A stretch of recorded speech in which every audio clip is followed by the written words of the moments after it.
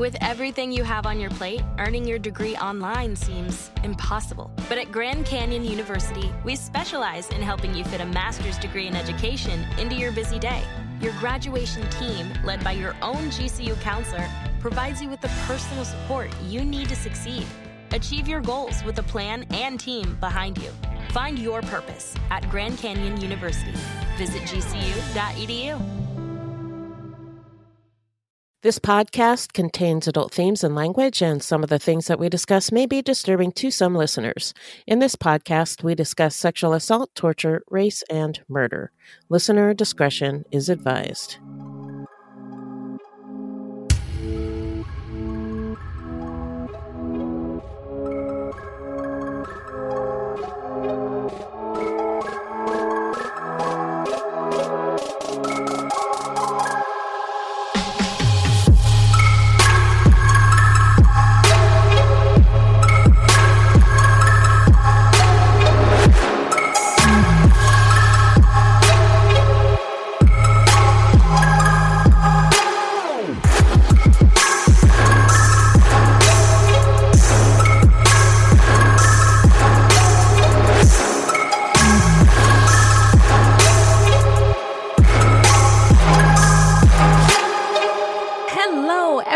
And welcome to Fruit Loops, episode 106. Thank you so much for listening. Fruit Loops is a podcast about the true crimes committed by people of color and the victims that we don't hear or know much about. Contrary to popular belief, not all serial killers are straight cis white dudes. What? No. I know you are, but what am I? Oh, I'm just kidding. I'm not a serial killer, but there are many well-documented cases of serial killers of color, and Fruit Loops is a podcast all about them. We will take deep dives into the fascinating lives and crimes of serial killers and true crimes committed by people of color and their victims that the media and entertainment commonly leave out because the news is racist, allegedly. And we are Wendy and Beth. She's Wendy. I'm Beth. We're not journalists, investigators, or psychologists. Just a couple of gals interested in true crime. Also, the opinions expressed in this podcast are just that, our opinions. Please send any questions or comments to fruitloopspod@gmail.com or leave us a voicemail at 602-935-6294, and we may feature it on a future episode. Also, our website is fruitloopspod.com, and we use Fruit Loops Pod for all of our social media. The footnotes for each episode can be found on our website. Plus, check it out for the different ways that you can support the show and become a Fruit Loops patron. Yeah. So, who are we talking about today, Beth? Well, Merry Christmas, y'all. Hey! Yeah. We have a present for you today, a mystery. I am so sorry about my weak-ass air horn. We don't usually cover unsolved cases, but this is our gift to you on this holiday. Today we're talking about the Austin axe murderer, an American, presumably male, identifying individual who was never captured or identified, but who murdered 8 people between December 30th, 1984 and December 24th, 1985. Ooh-wee. Now, when I was researching this case, I told you I was outside at night and I was like scared. This is a scary It's story. pretty creepy. Yeah. Pretty creepy. Yeah. But before we get into the scary stuff, how you doing? I'm good. As far as I know right now, this is about a week before Christmas. I'll be going to see my daughter and her family at Christmas. Yay. And they just had COVID, so I should be safe. They should be safe, except for the flight. But I'm going to be wearing an N95 mask with another mask on top of it. Hey, that's how you do it. Anyway, I'm excited to go see them. And we aren't planning on going anywhere or seeing anyone, but I'm just going to see them. So it's cool. There you go. So you're double bagging. You're double bagging the situation. I like it. I am. I like it. And I think that is wonderful that you're getting the opportunity to go see your family. And that is just really, really wonderful. And prayers, thoughts and prayers. Everybody stay safe and you guys have a good time. It's gonna look a lot like Christmas because isn't it freezing cold and snowing there? Yeah. Okay, enjoy yourself. Meanwhile, here, Phoenix, we're like in flip flops checking the mail. What's up, Ted? Yeah, you have fun over there freezing your buns off. But I am good. Old Whitey will be having cervical spine surgery, and we are also getting ready for Christmas. Speaking of Christmas, my kids mailed their lists to Santa, and they were asking for shit like iPhone 12 and 11s. I was like, I don't know how much money Santa has, but I don't know if he's got that kind of bag. Like, I might have to tell them the truth here soon. My son kept saying oh man, when I get my iPhone 12, and I'm looking at him like, you are going to be so disappointed. And then my daughter goes, you know what? I think that if Santa doesn't get me what I wanted, it's probably because he's racist. Not because she's on the naughty list or anything like that. And again, I'm just looking at these little offspring, kind of proud and speechless all at the same time. So yeah. Woo! But that's enough of that. Now let's get into some listener letters. Hello, angels. Thank you. What is in the bag, Beth? Well, we got a lovely note from Miranda who said, when I found out I had some fellow lovely Phoenix ladies killing it, no pun intended. I'll take it. In the true crime podcast game, I had to support. Love your show. Keep it up. Hey, hip hop air horns. Thank you, Miranda. Yes, wrong button. Miranda. Sorry. Hip hop air horns. I'm sorry, Miranda. Woo, please forgive me. What else is in there?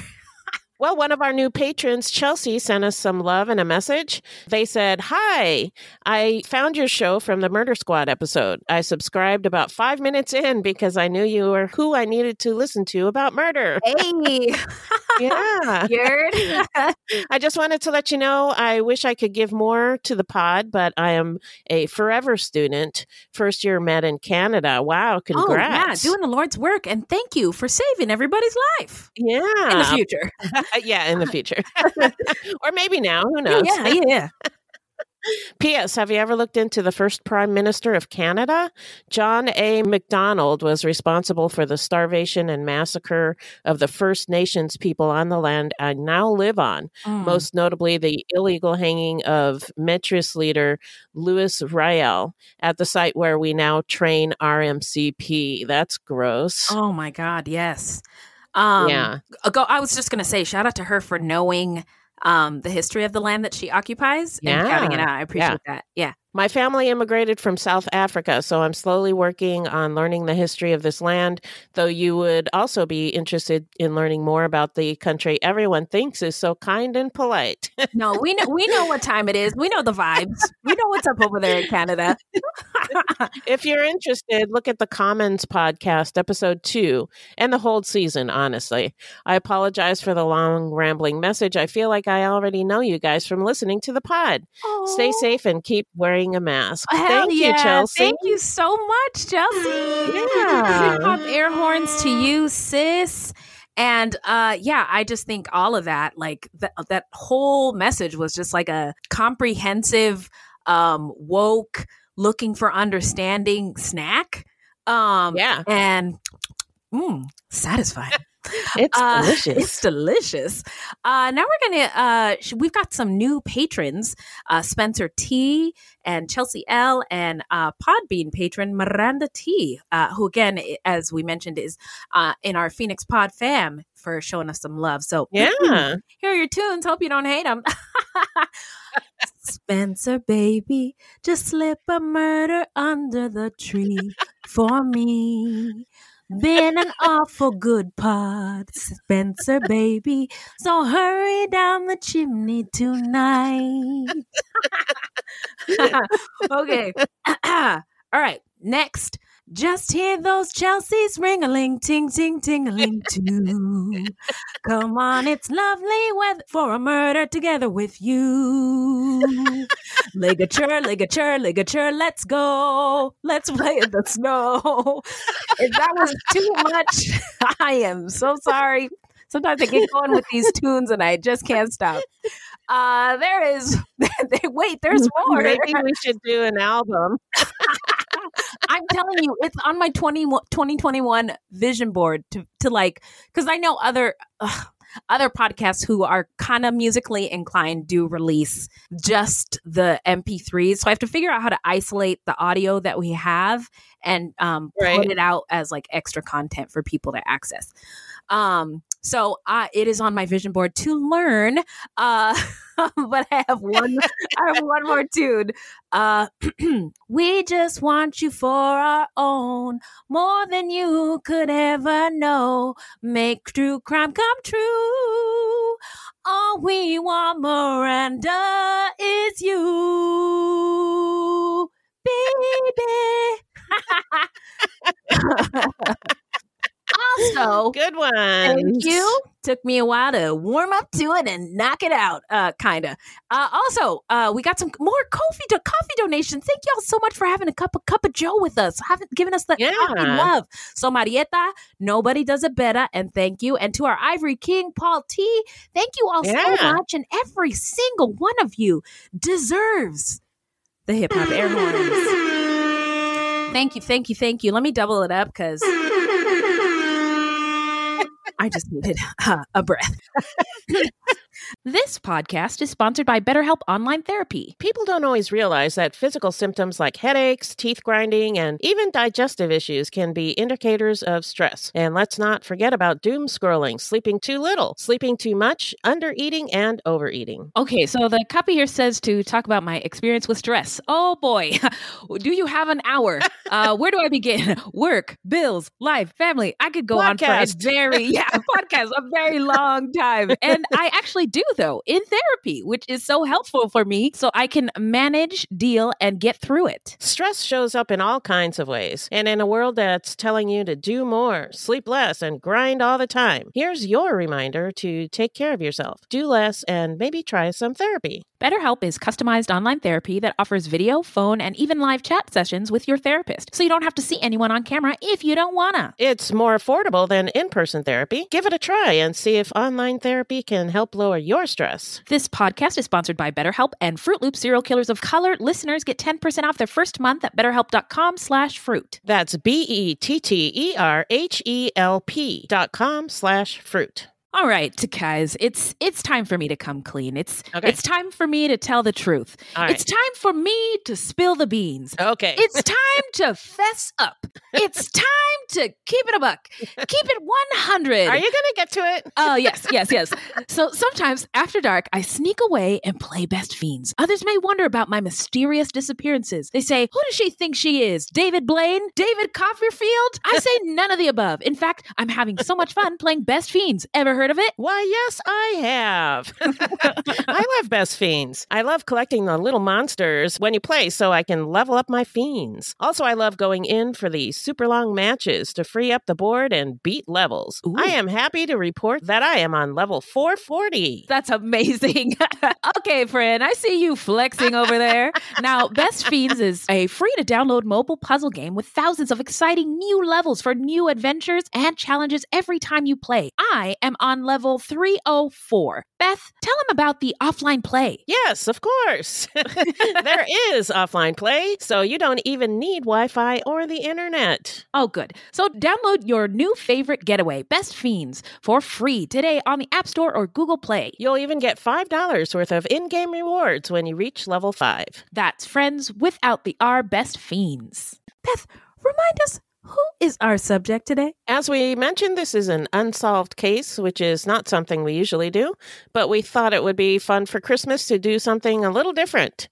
Today, we are covering the case of the Austin axe murder, which some people call America's Jack the Ripper. Ooh, uh-oh. I don't have any scary sound effects, but let's just hop into the stats and you'll see, you guys, this really creeped me out. Okay, here we go. Stats time.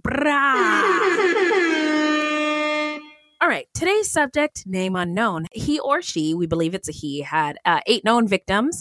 Molly Smith was 25. Walter Spencer was attacked but not murdered, just seriously wounded. Clara Strand and Christine Martinson were 2 Swedish servant girls who were seriously wounded. Eliza Shelley Irene Cross, I don't have more information about them. I apologize. Clara Dick was someone who was seriously wounded. Mary Ramey, 11 years old, was murdered, and her mother, Rebecca Ramey, was seriously wounded. Gracie Vance and her boyfriend, Orange Washington, were both murdered. Susan Hancock was a woman who was murdered on Christmas Eve, and Eula Phillips was also murdered on Christmas Eve, and her husband James Phillips was seriously wounded. Did you want to divide this up, or you want me to keep going? Oh no, go. You can keep going. Oh, okay. I just threw these in there for you to read. Oh, bless your again. It's like if life was a video game and you got gold coins or points. And the the final level was heaven. Everything you do, I just hear like cha-ching. She's on to the next level. Here she is, close to heaven. Let's see. Okay. Moving along, the Austin Axe Murderer, aka the Axe Man of Austin, and aka the Servant Girl Annihilator.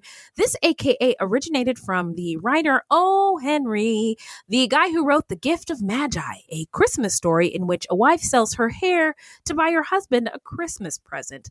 Platinum watch chain for his prized pocket watch. But as it turns out, the husband sold his pocket watch to buy his wife a present, ornamental combs for her hair. Isn't that sad? O. Henry actually lived in Austin under his real name, William Sidney Porter. In 1885, he wrote to a friend that the town is fearfully dull except for the frequent raids of the servant girl annihilators who make things lively in the dead of night. Here's something I found out while researching this case. O. Henry was not only a writer, but he was also a bank teller in Austin who spent more than 3 years in a federal penitentiary for embezzlement. He started writing while he was in prison. The more you know. Boom, boom. Wow. Boom, boom. That theme song. By the way, speaking of Dead of Night, and part of my research in this case was listening to, some podcasts about it. And 99% Invisible did an episode about this case and talked about how there were no street lights at the time and how easy it was for people to things to happen in the dead of Look night. around in the dark. For us to consider now. Anyway, 8 people were killed, 6 black people and 2 white people, all attacked in the middle of the night, several of them with an axe. The Annihilator's victims were mostly young black women who worked as domestic servants. They were attacked indoors while asleep in their beds, but 5 of them were dragged outside. The Annihilator also raped and mutilated his victims, and he would also attack anyone who was present during the murders, including the victims' friends, boyfriends, and husbands. The murders took place over a year, from December 1884 to December 1885, and they just stopped. Poof, done. And the perpetrator was never caught. So now we're going to dive into the setting. Take us there, Beth. Austin, Texas is located along the north bank of the Colorado River. Evidence of habitation in the Balcones Escarpment region of Texas, a fault line that runs from Dallas down through Austin and into San Antonio, can be traced to at least 11,000 years ago. 2 of the oldest Paleolithic archaeological sites in Texas, the Levi Rock Shelter and the Smith Rock Shelter, are located southwest and southeast of present-day Austin, respectively. Hey, it's Kaylee Cuoco for Priceline. Ready to go to your happy place for a happy price? Well, why didn't you say so? Just download the Priceline app right now and save up to 60% on hotels. So whether it's Cousin Kevin's Kazoo Concert in Kansas City, go Kevin, or Becky's Bachelorette Bash in Bermuda, you never have to miss a trip ever again. So download the Priceline app today. Your savings are waiting. Go to your happy place for a happy price. Go to your happy price, Priceline. 24 hours ago, I found out the person that I'd been dating and seeing for the last 6 months as a con man. That is my sister Emma. Andrew Tonks's lies had been so convincing, she'd invested $300,000 with him. However, the tables were about to turn on Andrew. What he didn't know was that Emma had discovered his real identity. But to get any chance of justice, Emma had to act like it was business as usual. Coming up in this series, and that's when murder all this stuff goes through my mind. I'm really, really scared. I'm assuming Sarah has watched too much Netflix and figures I've been defrauding you. Couldn't be further from the truth. That's what this was, a real-life story that seems so unbelievable, but it was actually true. A true story that all starts with one simple swipe to the right. I'm Sarah Ferris. And I'm Emma Ferris, and this is my story, Conning the Con.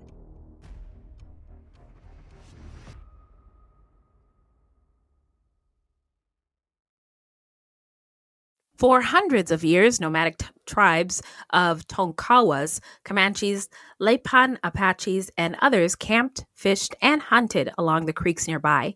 In the late 1700s, the Spanish set up temporary missions in the area. You know where this is going. People of African descent were part of the population that settled in Texas in the 17th and 18th centuries. This population included free and enslaved Black and mixed-race people, as interracial marriage was legal and very common. The enslaved population was afforded some rights under Spanish rule, including the right to purchase freedom, protest against abuse, or obtain new masters if they were being treated unfairly. Though African people occupied the lower end of the castas, a racial categorization system of Spanish Texas, some African and mixed-race people were able to ascend the classification system by gaining wealth and prestige through labor. Following Mexican independence in 1821, the Mexican government adopted policies to gradually outlaw enslavement in the newly established country, but Anglo settlers actively worked to ensure slavery was preserved in Texas. A number of enslaved African Americans arrived with Stephen F. Austin and his Anglo settlers in 1824. By the end of 1825, there were around 443 slaves in the colony, almost a quarter of its population. By the time that clashes with the Mexican government led to the Texas Revolution in 1835, more than 5,000 enslaved people lived in Texas. Wow. The Texas Constitution of 1836 gave more protection to slaveholders while further controlling the lives of enslaved people through new slave codes. The Texas legislature passed increasingly restrictive laws governing the lives of free Blacks, including a law banishing all free Black people from the Republic of Texas. Texas's enslaved population grew rapidly. While there were 30,000 enslaved people in Texas in 1845, the census lists 58,161 enslaved African Americans in 1850. The number had increased to 182,566 by 1860. That is quite a jump. That is a lot. And welcome to Culture Corner. At some point in the mid 1800 something, the transatlantic slave trade ended. England was like, this is dumb. We don't need this anymore. Spain was like, we're moving on. And the United States was like, but we still need Africans. So they started breeding Black people. And at one point in our nation's history, before slavery was abolished, Virginia's number one export was enslaved people.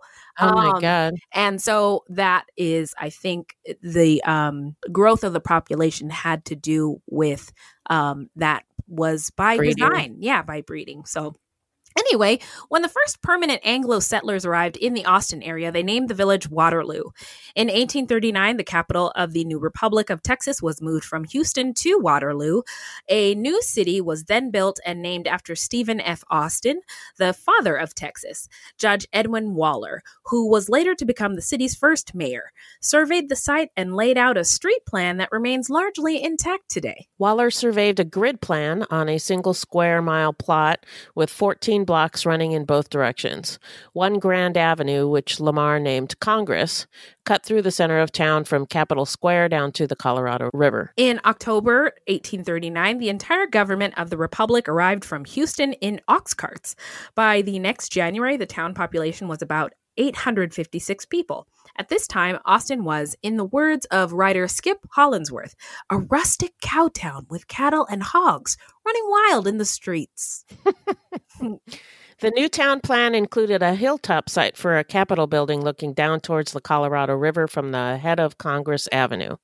The avenue, which is what they called it, and Pecan Street, now 6th Street, have remained Austin's principal business streets ever since. By the way, have you ever been to Austin? I have not. Oh, it's a neat little city. I hear it's nice. Yeah, it is nice. On February 23rd, 1861, Texans voted to secede from the Union and join the Confederate States of America. Because Texas remained relatively unscathed by fighting during the war, life for enslaved African Americans continued in much the same way as it had before the fighting. On June 19th, 1865, at the end of the Civil War and over 2 years after President Lincoln issued the Emancipation Proclamation, General Gordon Granger landed in Galveston and declared that enslavement had ended. However, many Black people in Texas remained enslaved for months, and in many parts of Texas for years, when their owners refused to release them. Many newly emancipated people celebrated their independence at the holiday subsequently known as Juneteenth, and it's a holiday that Black American people celebrate to this day. Hell yeah, one of the best holidays of the year, Juneteenth. Get my red drink, get all the fixins. Woo-wee. Yeah, but unfortunately, Juneteenth this year was virtual. Maybe next year. Yeah. After the Civil War, millions were freed from slavery. They were without homes or steady work. Their families had been torn apart by the domestic slave trade. White Southerners saw this as Black vagrancy and believed it to be a sudden and dangerous problem. They also saw a sudden drop in their labor force and their profits, particularly in cotton, and they were freaking out. Freed Black people immediately were able to work less because we're not slaves anymore. Thank God. And so they took it upon themselves to work less because they had that right. They didn't have to work all the goddamn time. Sun up to sundown. Get out of here with that shit. They reduced their Saturday work hours, and many Black women, how dare they, were now able to spend more time with their own children instead of for caring for and breastfeeding, their master's white kids. Rude. Mm-hmm. The audacity. So uppity. The audacity, yeah. Black codes were instated by an all-white state constitutional Congress in 1866 to regulate the behavior and movement of Black people in white society, which severely limited Black people's rights. These Black codes included labor, vagrancy, and apprenticeships laws that were meant to mimic the conditions of enslavement. The laws were said to be applicable regardless of race, but in actuality, they only applied to Black people. Kind of sounds... Surprise! Yeah. Where have I heard that before? Oh, 2020. That's where I heard it. Also, I was looking for because these laws are really ridiculous. I'll get into it in this. Here we go. Black people caught violating any of the ridiculous laws would be rounded up by authorities and placed in contract work, forced apprenticeships, or convict leasing situations. White Texans reacting to the end of the Civil War increased violence and attacks against African Americans. And these Black codes, or these Black laws, every state had different ones. I think most of them modeled theirs off of South Carolina's, which were the most harsh. But there's so many of them, and they're so stupid. I was just looking for one really silly one, and I couldn't find one. But if any of you guys are listening, come across just a ridiculous, something stupid, you can't cross the street at the same time as a white lady, or you're going to jail. It's just dumb stuff like that. Anyway. Yeah. The Ku Klux Klan was present in Texas by 1868.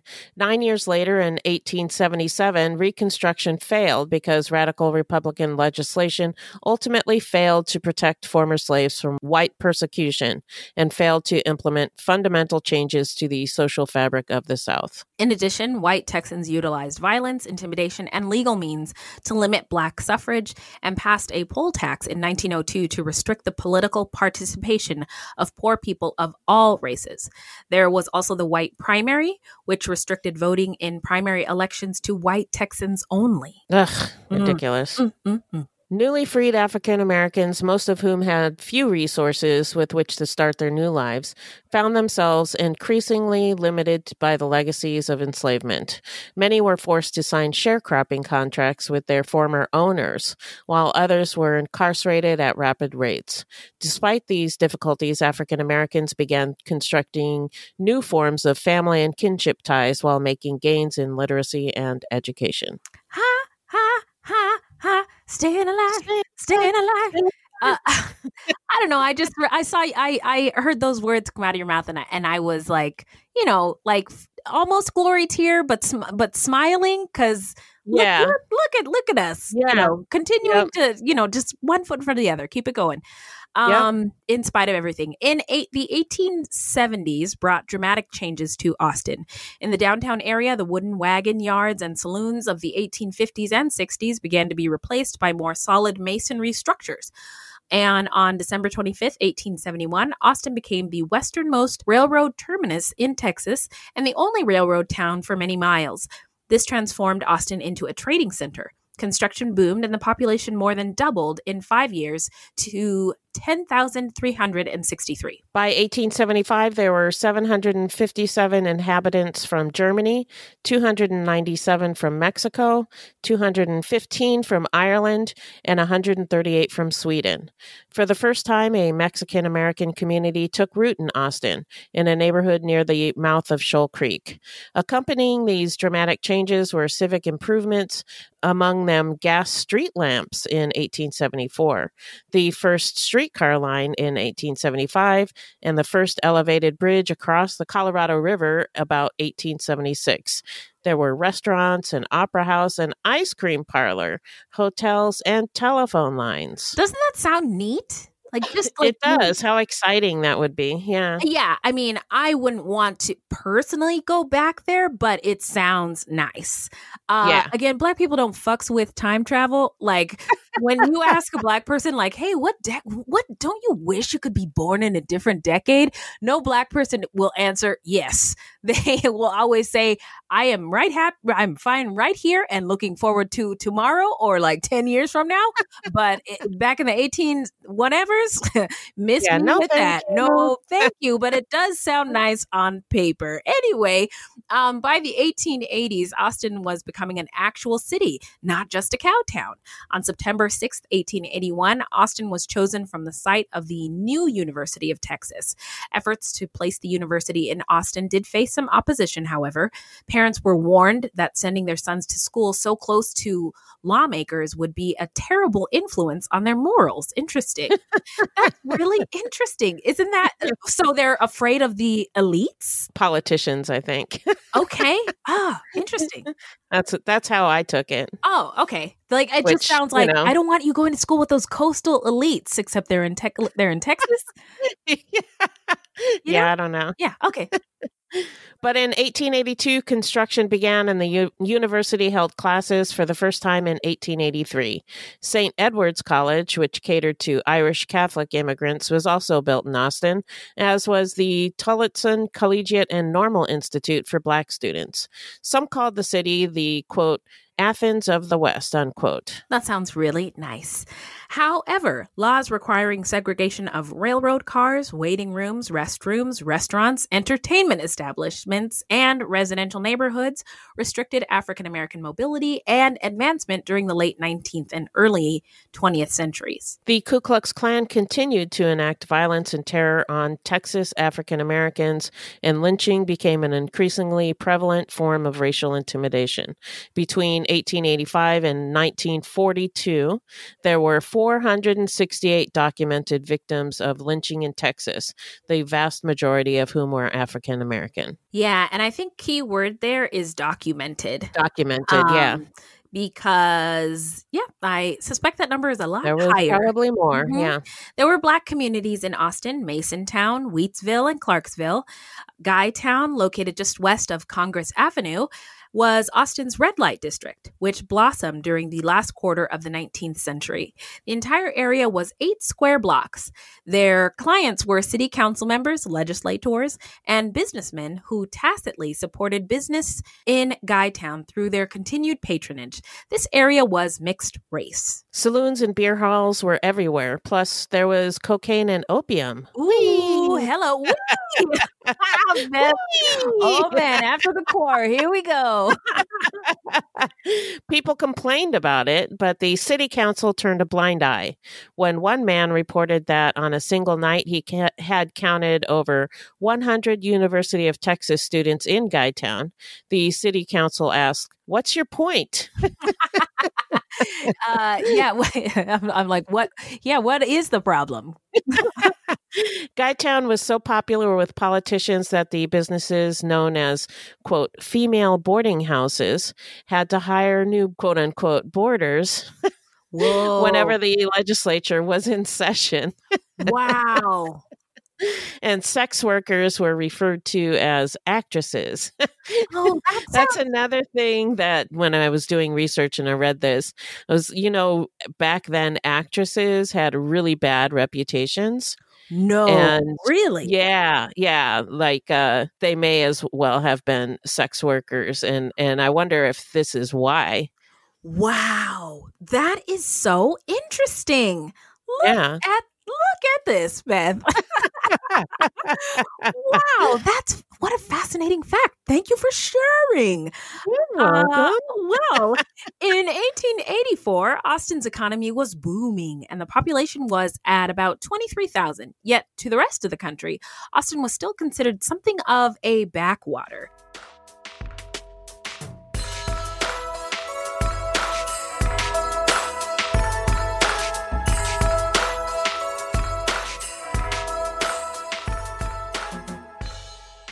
Get ready for your starring role in a thrilling adventure full of hidden clues, immersive scenes, danger, and romance. That's right. It's June's Journey, and you play June Parker, an amateur detective investigating a series of mysteries. Ooh, you'll put your powers of observation to the test, sharpen your sleuthing skills, find objects, and claim rewards. The visuals are fire. It's like a party for your eyeballs. As you play this thrilling adventure full of hidden clues, immersive scenes with danger and romance in full force. Whether you're craving a good mystery or just need to get away for a while, June's Journey is the perfect game for you. It really is a sweet escape. I like to play when I need a mental pick-me-up. There is a detective in all of us. Find your inner detective. Download June's Journey free today on the Apple App Store or Google Play. So now we're going to dive into the timeline. Hit it, Beth. On December 30th, 1884, 3 years before the Jack the Ripper murders, a black cook named Molly Smith was attacked in her bed. Molly, 25, was born in Virginia in 1857, but was in Texas by the early 1870s. She lived in a small outbuilding behind the home of her employer, William Hall, with her boyfriend, Walter Spencer. Sometime after midnight on the morning of December 31st, William Hall was awakened by Spencer, who was bleeding profusely from several wounds to the head. He explained to Hall that he had been attacked while he slept. He had been knocked unconscious, and Smith had apparently been taken by the attacker because he could not find her. Hall went to the outbuilding where Molly lived and found signs of a struggle and a blood-covered axe. He then followed a trail of blood into the backyard where he found Molly Smith lying in the snow. She had died from injuries inflicted by the axe, and she had a gaping hole in her head. Ooh, sounds horrific. So that was December 30th. Now we're on to the night of March 19th, 1884. Clara Strand and Christine Martinson, two Swedish servant girls that shared living quarters in the same upscale part of town, were seriously wounded when they were shot while walking home. Despite serious wounds, Christine and Clara Strand lived to tell about it, though neither of them had very much to say and could not describe their assailant. We should say that a lot of articles do not include Clara and Christine's attack as part of the crimes attributed to the axe murderer because they were, 1, white, 2, they were shot at while walking rather than attacked with an axe in their home. So it was a completely different MO. Yeah, it is, but it certainly is a good way to throw the authorities off. Now, I'll get to my theories at the end, but Black people were not allowed to have weapons like guns. Oh, wow. Yeah, that I didn't think about that, but that, yeah. So that would have just eliminated any Black person. Right. But this crime captured the full attention of the authorities and the press because the victims were young, pretty, and white. Newspapers and frightened readers demanded that the police do something. The city marshal, Grooms Lee, described in some articles as lazy and corrupt. Surprise, surprise. Made a show of a modest increase in foot patrols, but did little else to deter or apprehend the perpetrator. He did take credit when the attacks, quote unquote, stopped, but as it turned out, it was just a lull in a killing spree. Eliza Shelley, 28, was a cook for the family of Dr. Lucien B. Johnson and lived in a cabin located at the back of the home. She lived there with her 3 children, but her husband, William, had been incarcerated earlier in the year for stealing a horse. Eliza was described as, quote, a faithful wife, mother, and employee, unquote. I also wanted to point out that we are not that far away from the time period of enslavement in America. And Reconstruction is over because of terrorism. And so the only jobs available for women, especially, were as domestic servants. So just wanted it out. On May 8th, 1885, Eliza was discovered by her young children on the floor of the cabin with a gaping axe wound to her right temple. There was also a hole that had been punctured into her skull, in between her eyes, and another deep, round hole above her ear. It was speculated that the killer had stabbed her with an iron bar or with something like a screwdriver. There were also several nice wounds. Nice wounds. Nice wounds. Not nice wounds. Not nice, Wendy. There were nice wounds. No, don't do it, Wendy. There were also several knife wounds up and down her body. The killer had broken open a couple of trunks and scattered their contents around the room. Eliza's bloody body had been wrapped in a blanket from the bed, and she had been placed on a quilt taken from one of the trunks. From the way that her body was posed and her nightgown was pulled up, the police thought it was likely that she had been sexually assaulted. Unlike Molly Smith, Eliza had not been taken outside, nor was the murder weapon left behind. The children were... I got to point something out, too. I feel like I might be spitting out facts and might be getting my timeline confused. Like the Black people not being able to own weapons. I'm not 100% sure if that was the case in Austin, Texas, but I know that it was one of the Black codes. So if we're talking about the same time period, my assumption is it applied in this time, in this place. But don't fact check me on it. The children were too traumatized to give any useful evidence, but footprints of bare feet were found by the cabin. Dr. Johnson was distraught and described Eliza as an excellent woman who they treated as a lesser member of the family. Is that a compliment? And that he didn't know why anyone would want to kill her, particularly in this gruesome manner. 2 weeks later, on May 23rd, a third Black servant, Irene Cross, who was 33, was attacked. Irene was born in Mississippi. By 1870, Irene and her husband Haywood were living in Austin along with their 9-year-old son. By 1880, Irene was widowed. In 1884, Irene lived on Chestnut Street, now 18th Street, with her grown son Washington and an 8-year-old nephew Douglas Brown. Irene was found in the backyard of her employer's house after her employer, Robert Wireman, heard screaming and ran outside. Irene's right arm had been almost severed in half, and a long horizontal gash extended across her forehead, as if someone had tried to scalp her. She was still alive but could not speak. Wireman had her carried inside to a spare bedroom in his house, something that white people thought at the time as an amazing act of generosity. Oh my God. Oh my God. Irene hung on until May 25th when she finally died. So as long as, I mean, what's the opposite? Like hanging her up for a tree and letting all the blood drain from her body? Like, at least he didn't do that. Well, I guess because he took her into his house rather than, putting her in her house, I guess. I don't know. But okay. All right. All right. Now, here's another thing I need to say about people always say, like, have you ever heard a white person say, like, well, if I was alive back then, I would have said something or I would have done something. Right. Right. And we all want to be on the right side of history. But yeah. I think the right and the wrong is really clear in this. And I think it was really generous of her employer to like let her in the house. But for the mindset of the people to be like, wow, that is wow, that is amazing. Wow. Give that guy all of the hip hop air horns. I'm not hitting that button. Don't expect it. Don't hold your breath. I'm just saying, right, there's a right and then there's a wrong and there's a lot of stuff in between. And right. I think it was generous of him. And I think it's weird that people thought that was weird. Anyway, the night Irene was attacked, Washington was not home since he worked nights, but Douglas was. He was one of the few people to see the killer, whom he described as a big, chunky Negro man, barefooted and with his pants rolled up. The killer had covered him with a blanket and told him to be quiet. Douglas had no recollection of the murder, and it is speculated that the killer sedated him with chloroform stolen from a dentist's home. The killer struck again in August of 1885 when Clara Dick was seriously wounded, but survived the attack. Unfortunately, we don't know much about Clara or this attack, and it's not always included in the stories about this case.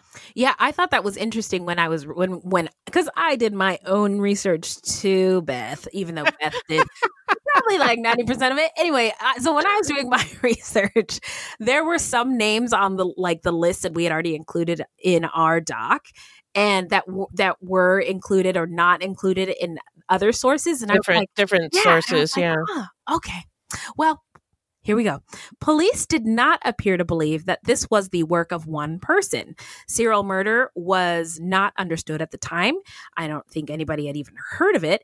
After each crime, they arrested boyfriends, husbands, or known acquaintances.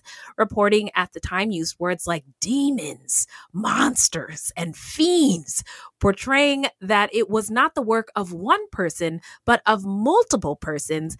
And I gotta say, those nouns are just so sinister that I wonder if the media, my impression was the media was implying that it was a person of color. Right. Could be. Could just be my interpretation. Sorry. Could be. Yeah. I don't know. I'm sensitive.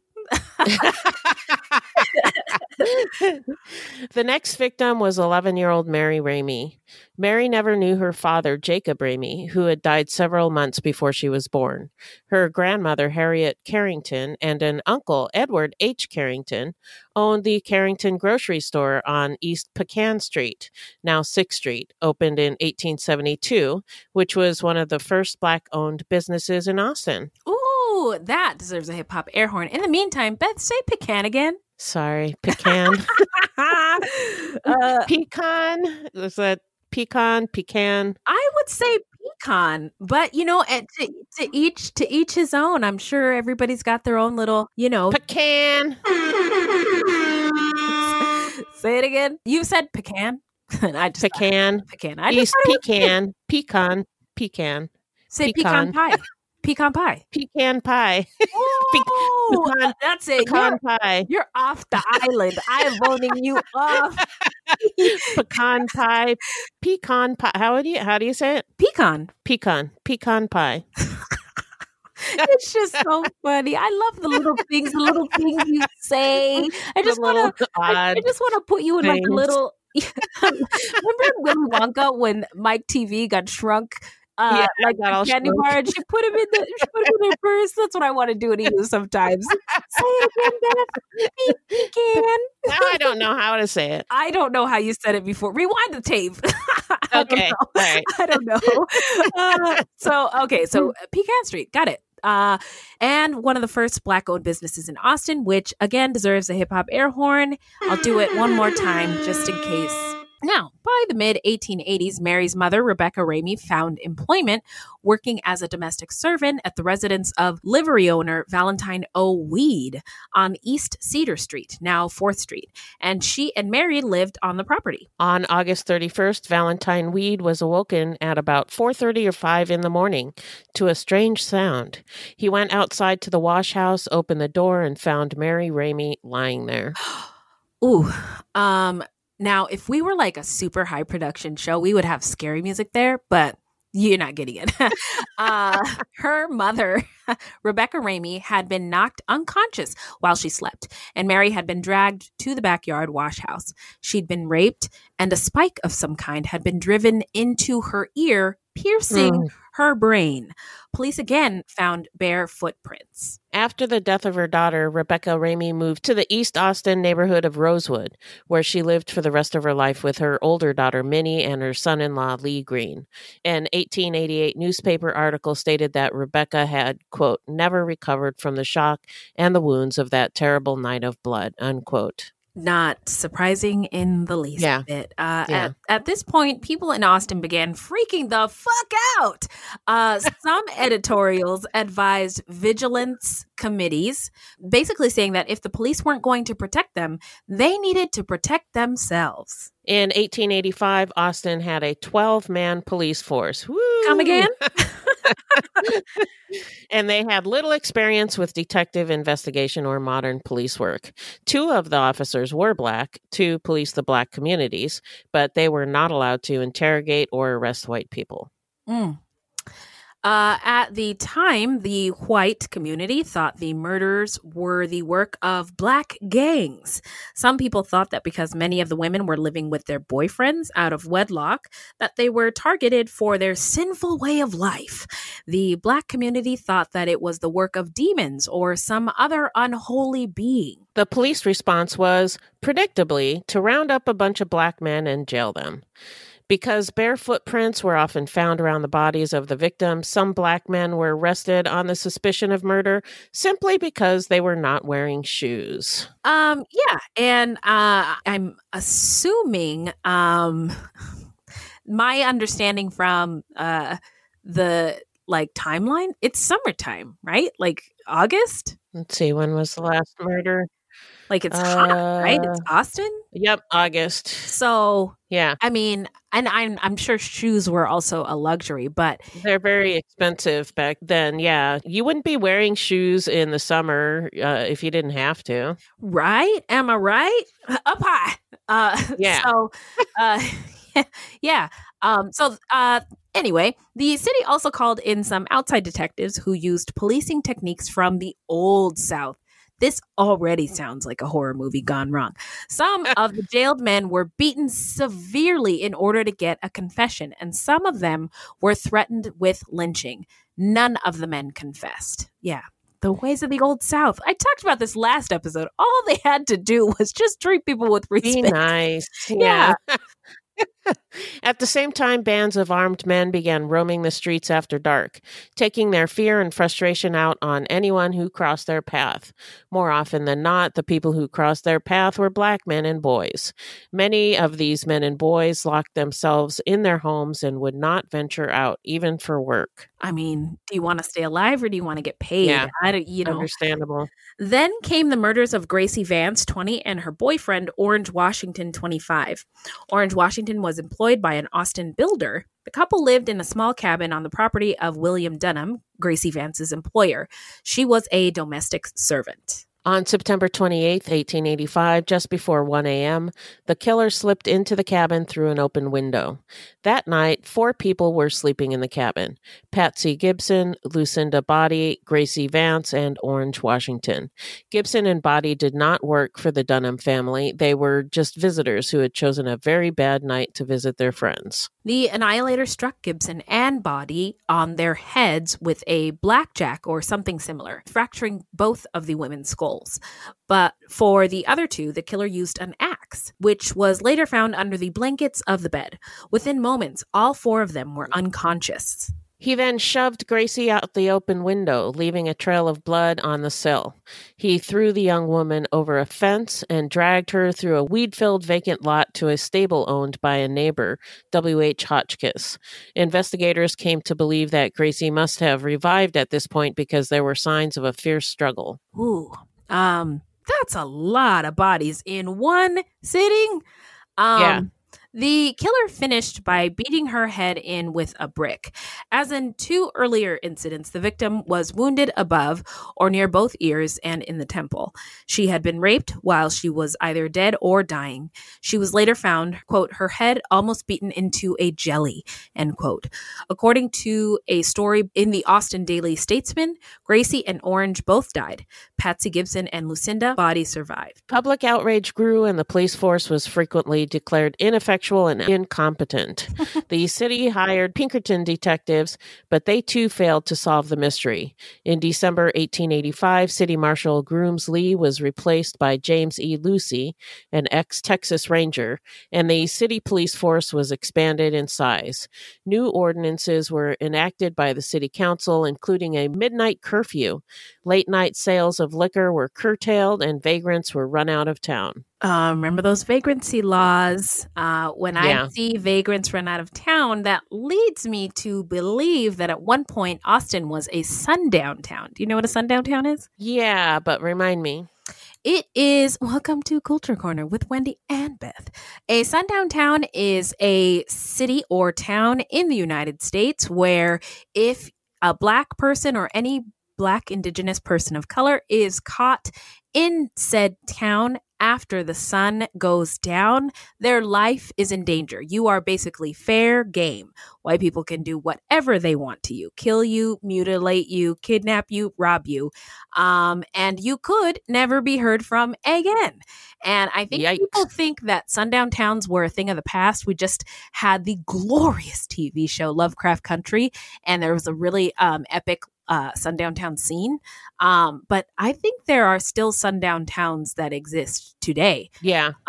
So anyway, this is how writer Skip Hollandsworth described it in a 2000 article in Texas Monthly.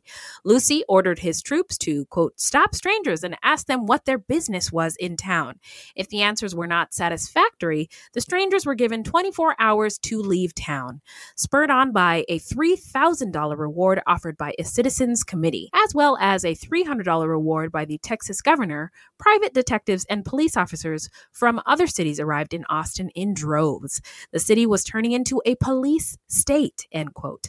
And according to an article in the New York Times from 1885, more than 400 men were arrested in connection in this case.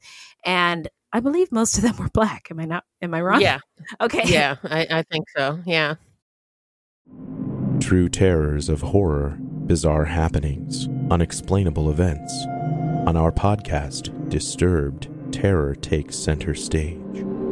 Each episode is a journey into the darkest corners of human existence, delving into bone-chilling tales of kidnappings, serial killers, maniacs, and the very essence of your worst nightmares coming to life on this weekly true horror show.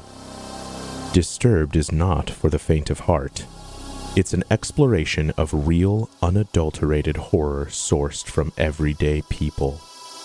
Each episode is a descent into the macabre, where we narrate stories that will leave you on the edge of your seat and crawling in your skin. We navigate the disturbing narratives that lurk in the shadows, offering a raw and unfiltered listen into the most terrifying aspects of the human experience. Enter at your own risk and let the unsettling tales unfold in the haunting realm of Disturbed. And remember, listeners, stay safe out there.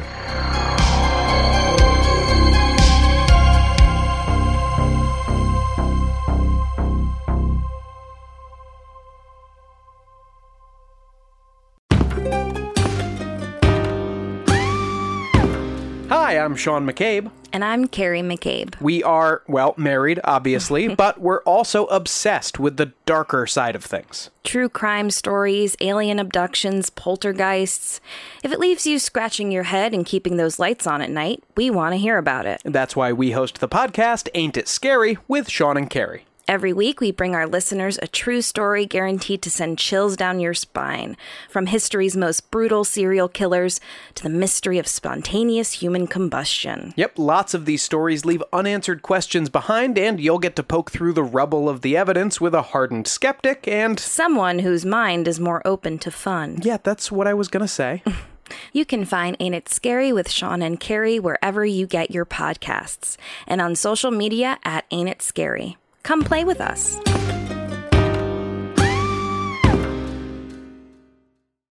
The truth about the Haditha massacre has been covered up, but not anymore. I know you know what happened. They went into houses and killed women and children. What are you thinking? What a mess. U.S. Marines murdered innocent civilians in cold blood. And at the center of it all is 25-year-old Sergeant Frank Wuderick. And me. Murder in House 2, a new podcast from Crowd Network. Susan Hancock, a white woman described by one reporter as, quote, one of the most refined ladies in Austin, unquote. Whoa. Married Moses Hancock in about 1868. They had two daughters, Lena and Ida. On Christmas Eve, 1885, Lena and Ida Hancock had gone to a Christmas party and were not at home. Susan Hancock was asleep in her daughter's bed when an intruder struck her in the head, knocking her unconscious before carrying her into the backyard. Moses Hancock woke up when he heard a noise and was able to scare the intruder off. Remember Christmas parties? That's so sad. Yeah. No free food, no snacks. Next year. Next year, the body of Susan Hancock was discovered by her husband in their backyard, almost exactly where the Four Seasons Hotel stands today. Her head had been split open by an axe. Her left ear was cut through. She had a wound above her left eye. Her cheekbone was cut and her skull was fractured in two places. The annihilator had again used a long, sharp instrument to stab her in the ear with such force that the weapon sank 2 inches into her brain. Yikes. Susan survived for 3 days, but died on December 28th, 1885. About an hour after the attack on Susan, Eula Phillips was found dead in the wealthiest neighborhood in the city, near where the Austin Public Library stands today. Eula Phillips was born Eula Burdett on April 22nd, 1868. She married at the age of 14, shortly after the death of her mother, to James Phillips, who was 21 at the time. Wow, okay. The Phillips family was a very wealthy family from Austin. The couple married in 1883, and their son Thomas was born shortly after. The couple lived with James's parents on Hickory Street, now 8th Street, just west of downtown. According to a grandniece, Dorothy Larson, the marriage was one of necessity. She said in those days, quote, if you got a girl pregnant, you married her, unquote. On the surface, Eula appeared to have married well, but Jimmy Phillips was unfortunately an alcoholic with no job who was physically and emotionally abusive. By the last few months of 1885, Eula and James's marriage was unraveling. Eula started having an affair with 27-year-old John Dickinson. Dickinson was single, attractive, wealthy, and well-connected, and he held the prominent position of Secretary of the Capitol Commission, the agency overseeing the construction of the state capitol building then in progress. In November of 1885, Eula left her husband, taking her infant son with her.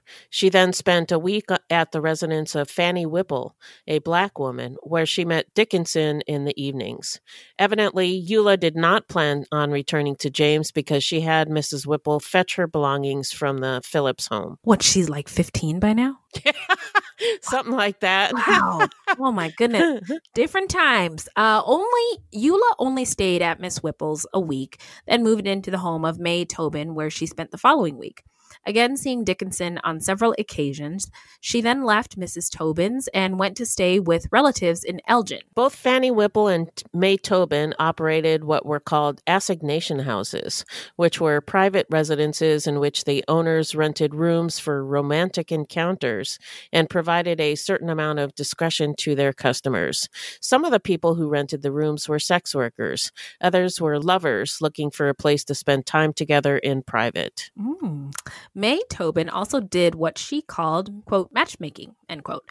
If a man was looking for female company, she'd find someone for him.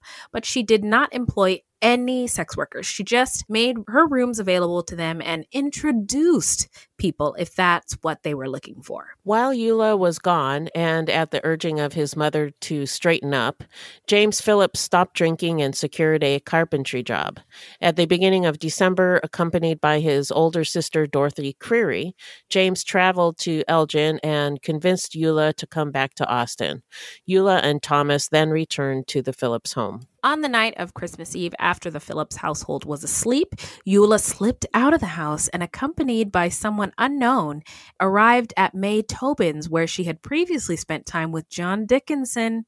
Eula asked Tobin for a room, but none were available, and Eula left. May did not know who accompanied Eula. They stayed out of view, but she assumed it was a man that Eula wanted to spend time with. According to Jimmy, that night, the three of them, he, Eula, and Thomas, were sleeping in the same bed. He was attacked, but he didn't remember what happened. He was found in bed, nearly unconscious, a severe gash in the back of his head. Little Thomas was unharmed, but Eula was dragged outside, where she'd been raped and murdered. Eula was found by following the trail of blood from her bedroom, or the bedroom. Her nude body was in an unlit alley behind the home. Her skull had been bashed in by an axe, and heavy pieces of timber had been placed across her arms, as if to keep her pinned down during the attack. Blood, blood, blood, last night's horrible butchery, said the headline in the next day's newspaper, the Austin Daily Statesman. They were so dramatic. I know. See what happens when we don't have the internet? You have to just write in bold. Just start screaming blood. Yeah. During a Christmas Day meeting, more than 500 city and business leaders, lawyers, doctors, and clergymen met to devise a plan to stop the killings. The city was on the verge of chaos. Many of the same black suspects from a year earlier were rounded up once again, along with a mentally ill Mexican-American man and two suspicious-looking white brothers found with blood on their clothes in a town north of Austin. The public demanded action and mob violence threatened. All of the efforts to stop the crimes had failed, and the city waited for the next murder to occur. But after December, there were no further mysterious murders. Just as suddenly as the attacks began, they just stopped. That's wild. I know. Yeah. Now we're going to get into the trial or trials. In early December 1885, District Attorney James H. Robertson, the mayor's brother, decided to try Walter Spence, the boyfriend of Molly Smith, the first victim for murder. But after a 2-day trial, Spence was acquitted. Which is amazing because he was a black man. Whoa, that's right. Yeah.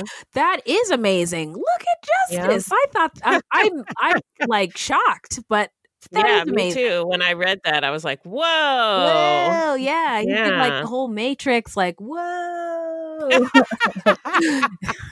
Jimmy Phillips was tried for the murder of his wife, Eula Phillips. His trial has been called the 19th century equivalent of the O.J. Simpson case. Reporters came in from all over the country, from Chicago, St. Louis, and New York to cover the trial. Ooh, that's interesting. The DA alleged that Eula had been, at best, having multiple sexual affairs behind Jimmy's back, and at worst, doing actual sex work. Eula's friendship with Fanny Whipple, the black woman who owned the assignation house, was brought up at trial, and the fact that she had been to the home of May Tobin earlier in the evening on Christmas Eve, the night she was killed. Jimmy was portrayed by the prosecution as a violently jealous husband, motivated to murder by Eula's infidelity. They did not connect Eula's murder with the murder of Susan Hancock, which had occurred only an hour before hers and in pretty much the same way. Eula's sex life was bared for all to see, and she was basically victim blamed. At the trial, Jimmy was quoted as having said that if he ever found out that Eula was cheating on him, he would kill her and then himself. During the trial, a piece of evidence was brought out, which was a sawed-out plank from the veranda of the house with a bloody footprint on it. Jimmy was made to put his foot in a pan of ink and then stand on a board.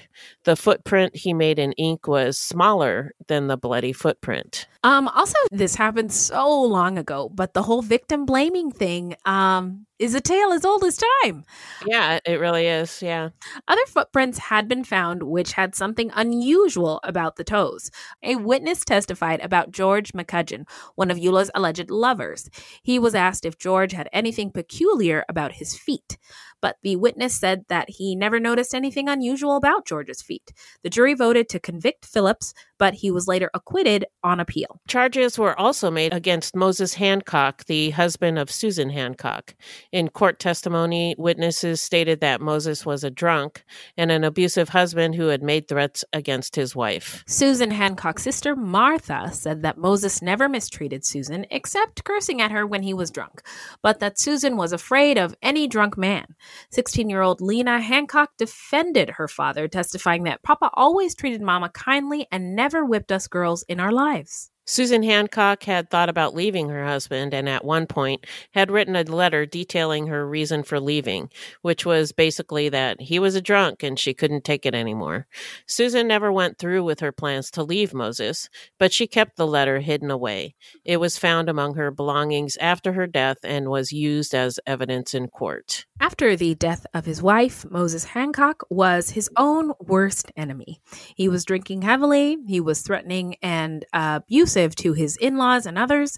He made up strange stories and accusations related to the murder and talked about leaving the country. But in spite of himself, he was ultimately exonerated of Susan's murder in 1887. Both men were released from custody and never tried again. For months, there was still talk about various suspects, both black and white, but the crimes remained unsolved. Well, there are many theories on this case, and we are going to share some of them with you. Some people believe that the Austin Killer and Jack the Ripper were the same person. I like this theory. Don't know if I believe it. On November 19th, 1888, the Statesman reported that a Malay cook running on ocean vessels was a suspect in the Jack the Ripper murders. The newspaper reported that a Malay cook had been employed at a small hotel called Pearl House in Austin in 1885. The cook was named Maurice, Alaska or Lasker. I think in Austin he was known as Maurice, and then there was a Malay cook in London that named Alaska or Lascar. They're not sure, and they think it was the same person. Oh, okay. Anyway, known as Maurice in Austin, he told acquaintances that he planned to travel by ship to London and left town in January of 1886, several weeks after the servant girl murders ended. A strong presumption that the Malay was the murderer of the Austin women was created by the fact that all of them, except 2 or 3, resided in the immediate neighborhood of the Pearl House, according to the Statesman in November 1888. An author named Shirley Harrison, who wrote a book called Jack the Ripper, The American Connection, also believes that the Annihilator and the Ripper are the same person, though she thinks the perpetrator was not the cook, but was a Liverpool cotton merchant named James Maybrick. According to her, Maybrick's own purported journals, which include confessions of killing prostitutes as well as a page signed by, quote, Jack the Ripper, Maybrick was in Austin on the dates the Annihilator murders occurred. Maybrick died, likely of arsenic and strychnine. Oh, strychnine. Strychnine, yeah. I thought that was a rapper's name. I've never seen it spelled that way. arsenic, and strychnine poisoning, possibly administered by his wife in May of 1889, after both series of murders ended. But unlike Jack the Ripper, who only attacked lone white sex workers in a poor district of London, the Austin killer murdered in different parts of the city, and the women were of different classes and races. He attacked them in their homes, sometimes attacking other people who were present. He wielded an axe, dragged them outside, and sometimes punctured their skulls with a rod-like metal object. As far as I know, he did not keep trophies. Jack the Ripper cut his victims apart with a knife, removing organs, which he sometimes kept as trophies. So in my opinion, these MOs and signatures are completely different. Look, you're the OG. I'm just going to go with what you say.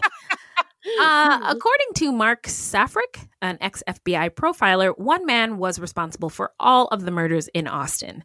The murderer stunned the victims in some way and then would usually drag them outside where he would be able to do whatever he wanted in the cover of darkness. He believes that because the first victims and the majority of the victims were black, that the perpetrator was probably also black, and that the perpetrator doesn't have a lot of power or control in his life, so he takes that power back by rendering power and control over someone else's life.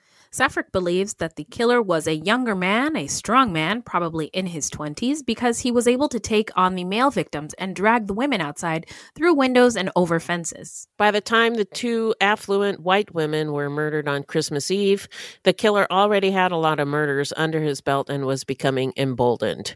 The killings probably ended because the murderer was stopped somehow. Maybe he moved, was incarcerated, or he died. Kim Rosmo, an expert in geographic profiling, claims that serial killers create mathematical patterns with their crimes, that most of the time killers live within close proximity to their crimes.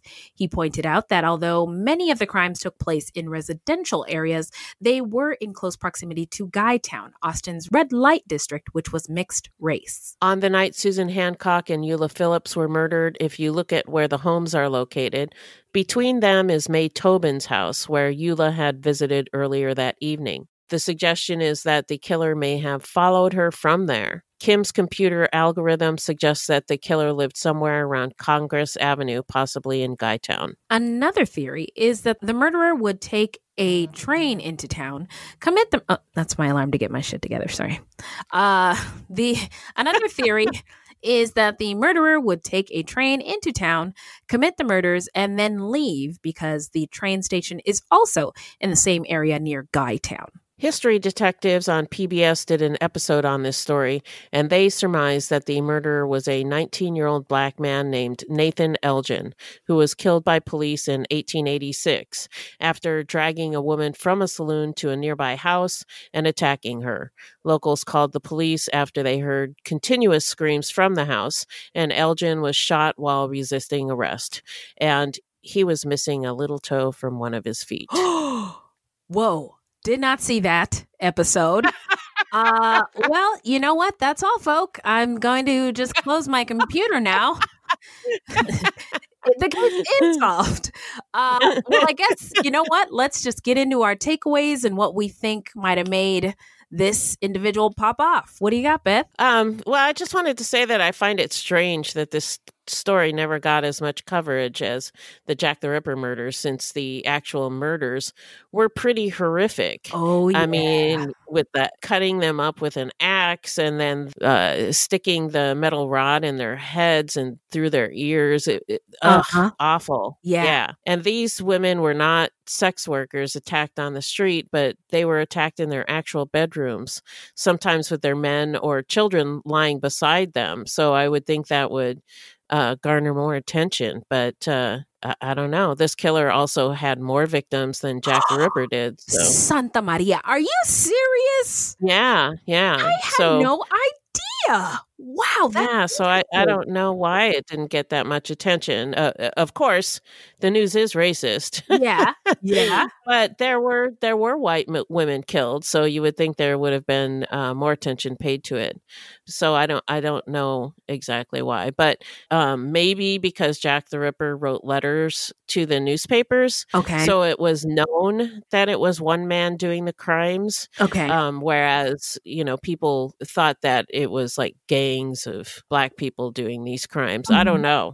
Yeah. Yeah, you're right. That may be the only difference. I was also going to say, no offense to the media, but it might have also been challenging to cover a crime involving mixed race with so many theories, throughout time. Like how it's in my head, it would be difficult to preserve the enthusiasm and pursuit of a case like that. Like it's just too much. You know what I mean? Yeah. Too many angles. Yeah, that's true. Yeah. Yeah, you got a point there. It's also weird to me that people didn't think that it was the work of one man, but of gangs.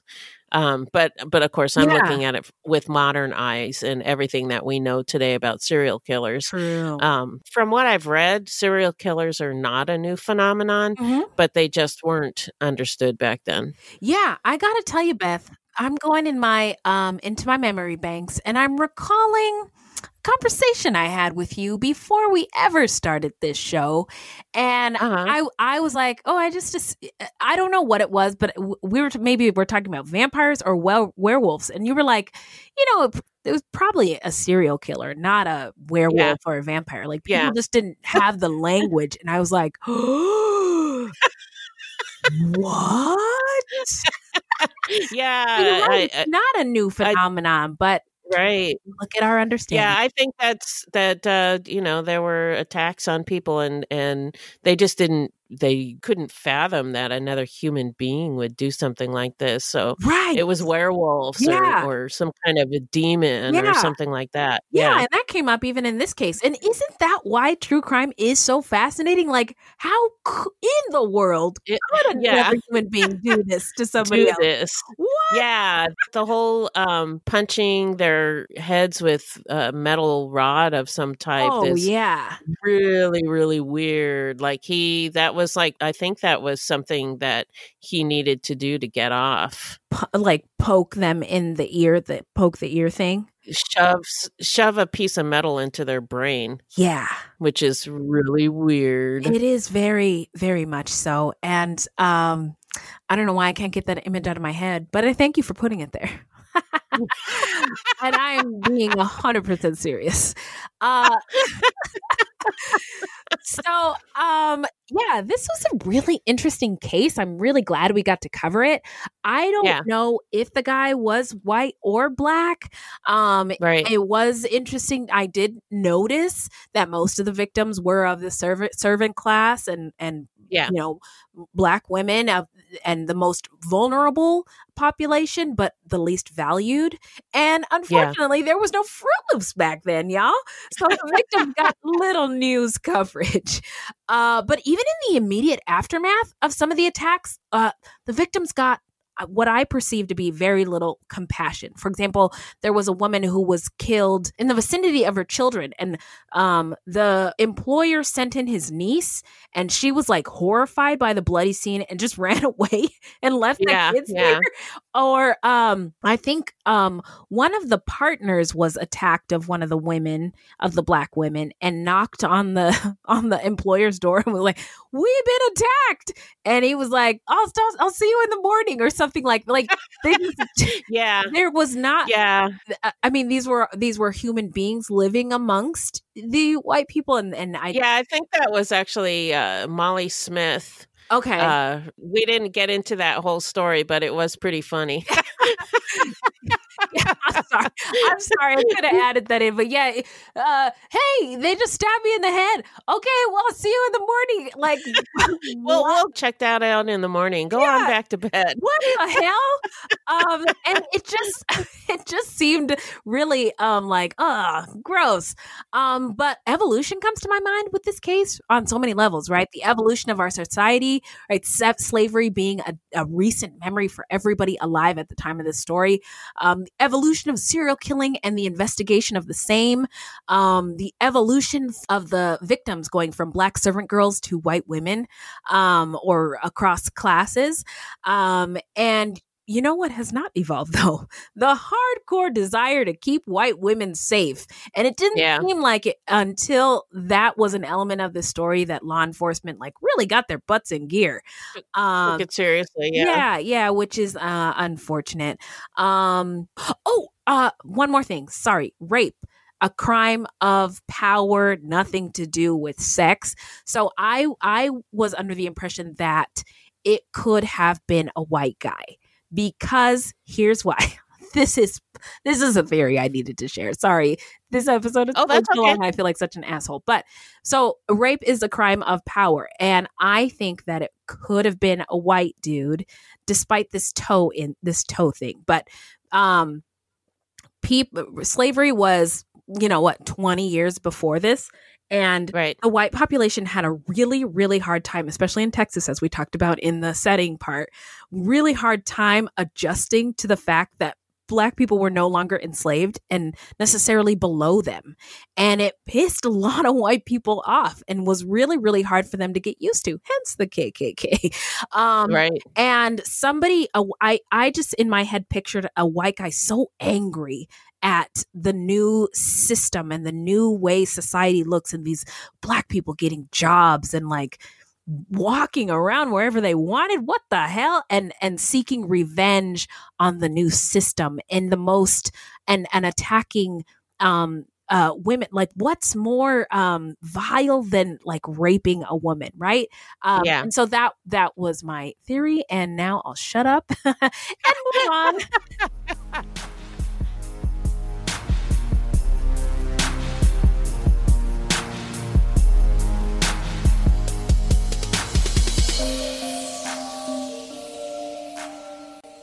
So now we're going to get into how not to get murdered. So if you love true crime and you don't want to die, here's a tip for you.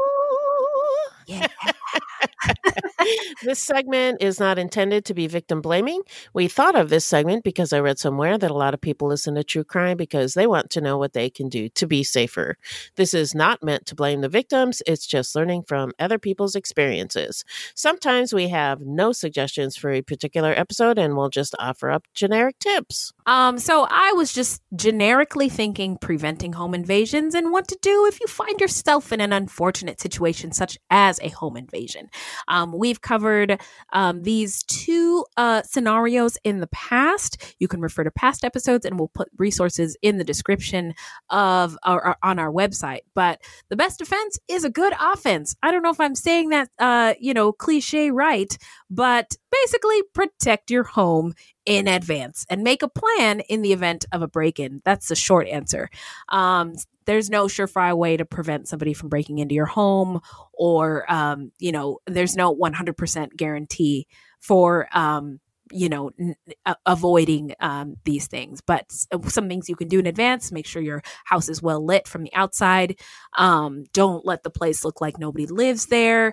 Take it easy on the flexing, y'all. Even if you've got the bag and you've got, all these valuables, big screen TVs right in front of the windows, and your grand pianos, like, on the lawn, like, hide that stuff. Okay. Things might be, we don't want to attract the thieves. Keep keys. Don't keep them like under the mat. Everybody knows that's there. Make entry difficult. Secure everything. Secure the shit out of thing. Eliminate blind spots like on around your, where you live, your home or apartment or whatever. If there's tall trees and boxes and things that people can hide behind, that is not safe, because then they can hide behind something and kill you.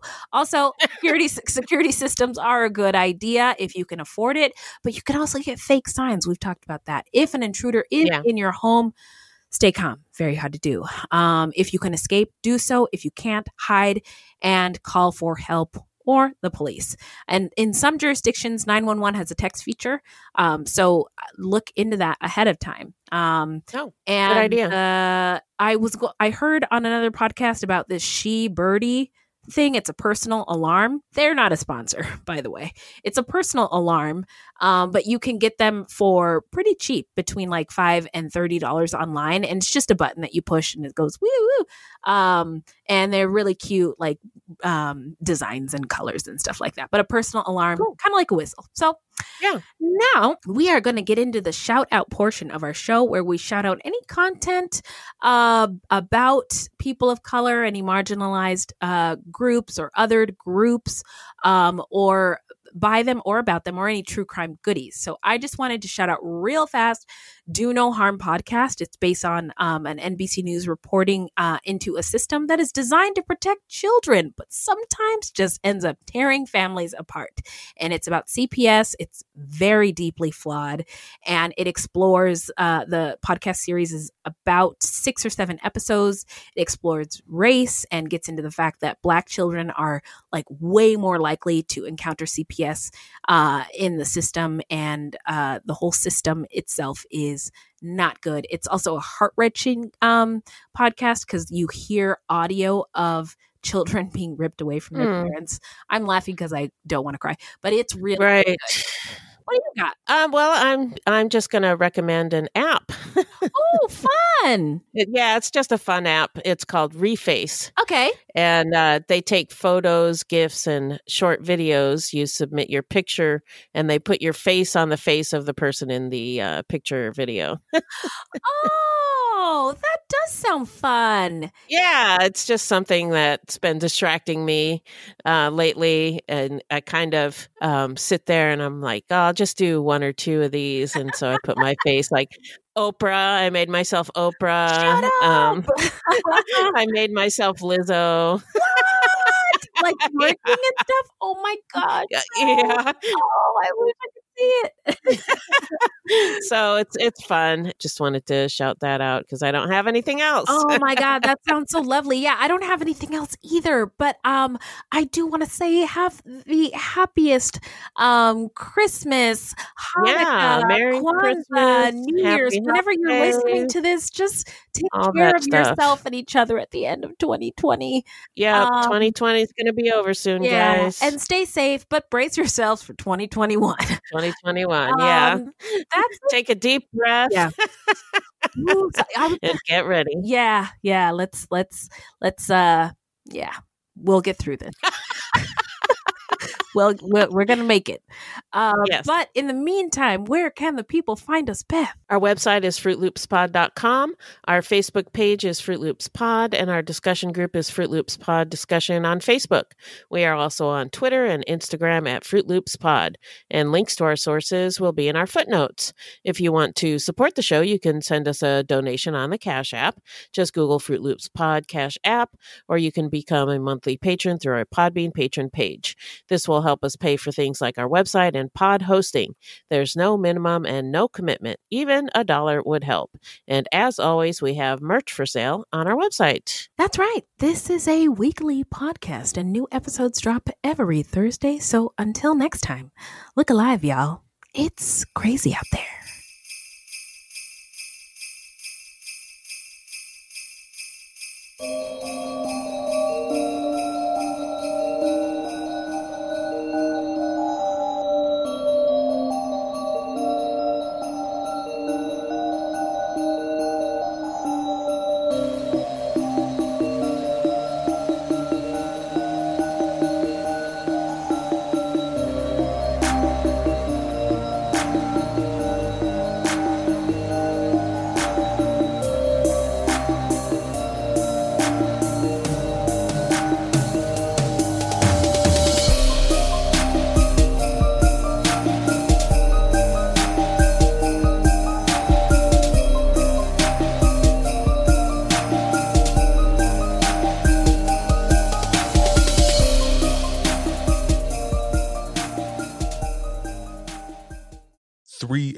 The comedy horror podcast that holds weekly gatherings around the campfire. Let me tell you what you're going to get. You're going to hear stories about demonic possessions, prison stabbings, skinwalkers, glitches in the Matrix, cult leaders, missing 411, night marchers, Operation Paperclip, Mesopotamian devil worship, and so many monsters it'll give Kanye West a runaway for his money. Pop and meme culture also aren't off topic. A camp where laughs and scares are constantly competing for first place. We're just a group of friends, trying to bust each other's balls, find the best stories, and expand the circle in the process. 3 a.m., the comedy horror podcast not for the faint or fragile of heart. Let's go. Hey, podcast listeners, I'm Paul Brandis introducing my podcast, Countdown to Dallas. It's a fascinating, in-depth look at the seemingly unconnected events that led to the assassination of President John F. Kennedy. It's based on my book of the same title. In that book and in this podcast, I go all the way back to 1939, when Lee Harvey Oswald was born into a troubled and dysfunctional family. I'll follow his transient and often violent teenage years and young adulthood, painting a fuller picture of the man who would later become Kennedy's killer. I also take a look at events unfolding in that era, like Cuba and Vietnam, and I'll unpack the conspiracy theories too, not one of which has ever been conclusively proven. Subscribe to Countdown to Dallas at evergreenpodcasts.com or your favorite listening app, October 31st.